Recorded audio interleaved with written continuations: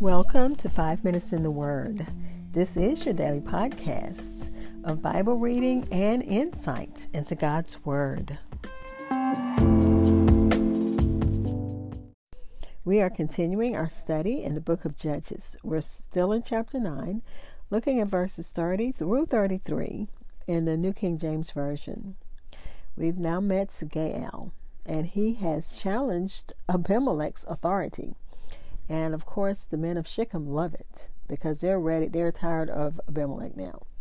He gave one of those if only statements. You know, the ones you hear when you're in a store and you see a bad kid and nobody's addressing the problem, and you're thinking to yourself, if only he was mine for just a few minutes.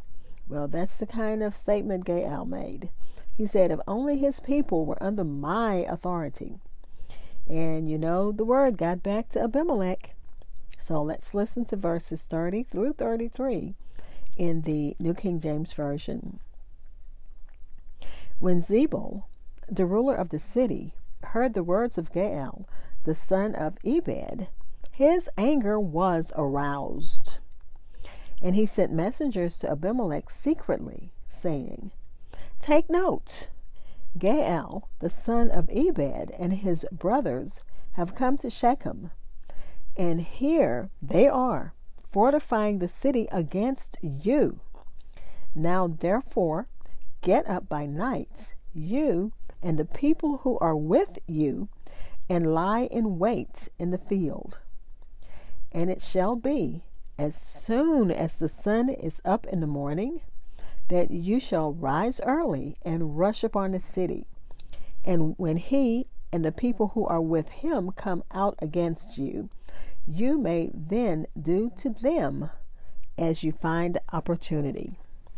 Again, Judges chapter 9, verses 30 through 33 in the New King James Version. I'll be back with insights and close with prayer.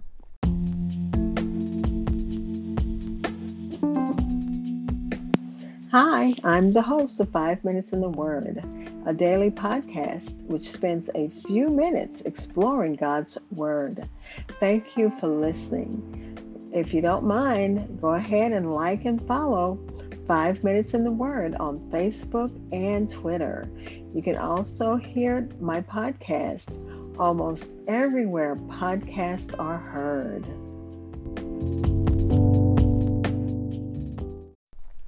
Again, this is Judges chapter 9, verses 30 through 33, read from the New King James Version.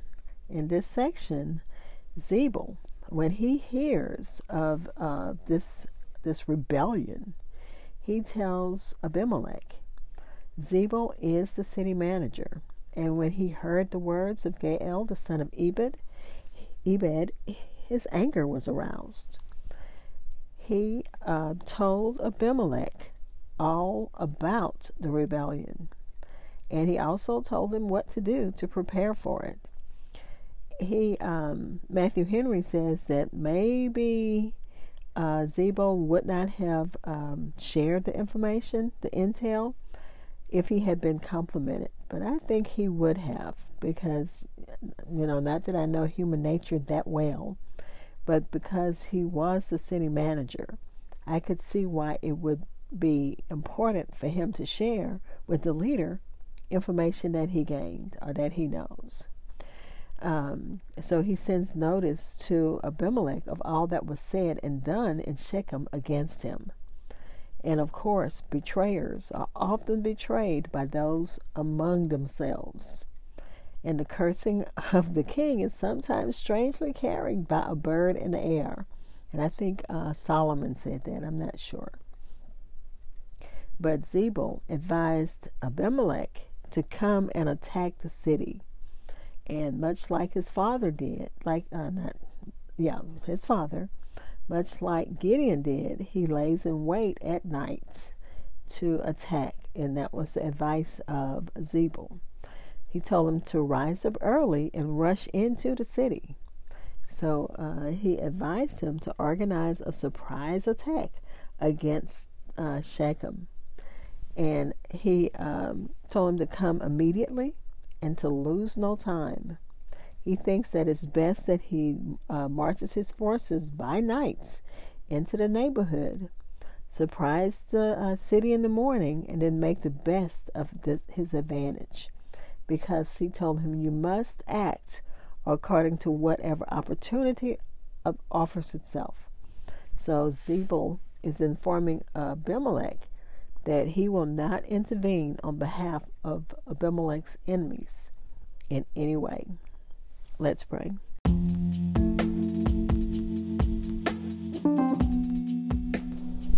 Father, we thank you as we continue to study your word.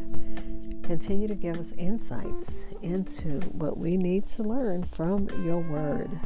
And I think my takeaway from this lesson is thank you for people who have our back. Thank you for people who are looking out for our best interests. Even if, in the case of Abimelech, he did what was wrong, but he still has someone who's, has his back, who's going to be there to let him know what's going on and behind the scenes that can harm him. So he had a heads up. Father, we're, as usual, praying for those who need you in a special way.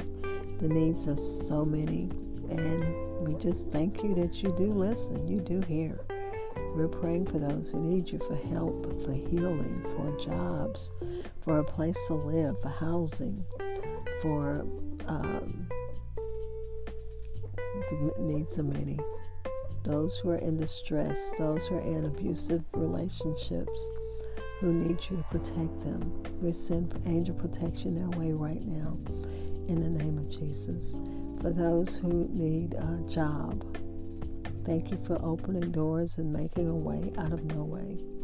For those who need transportation, thank you, Father, for making a way and making provisions. Father, we're praying for the people in different places where there's conflict, on American soil and overseas. We're praying for peace and peaceful minds to prevail in the name of Jesus. And Father, we're also stopping to thanking you in advance for answered prayer. Amen. Thank you for spending time in God's Word with me. Be blessed.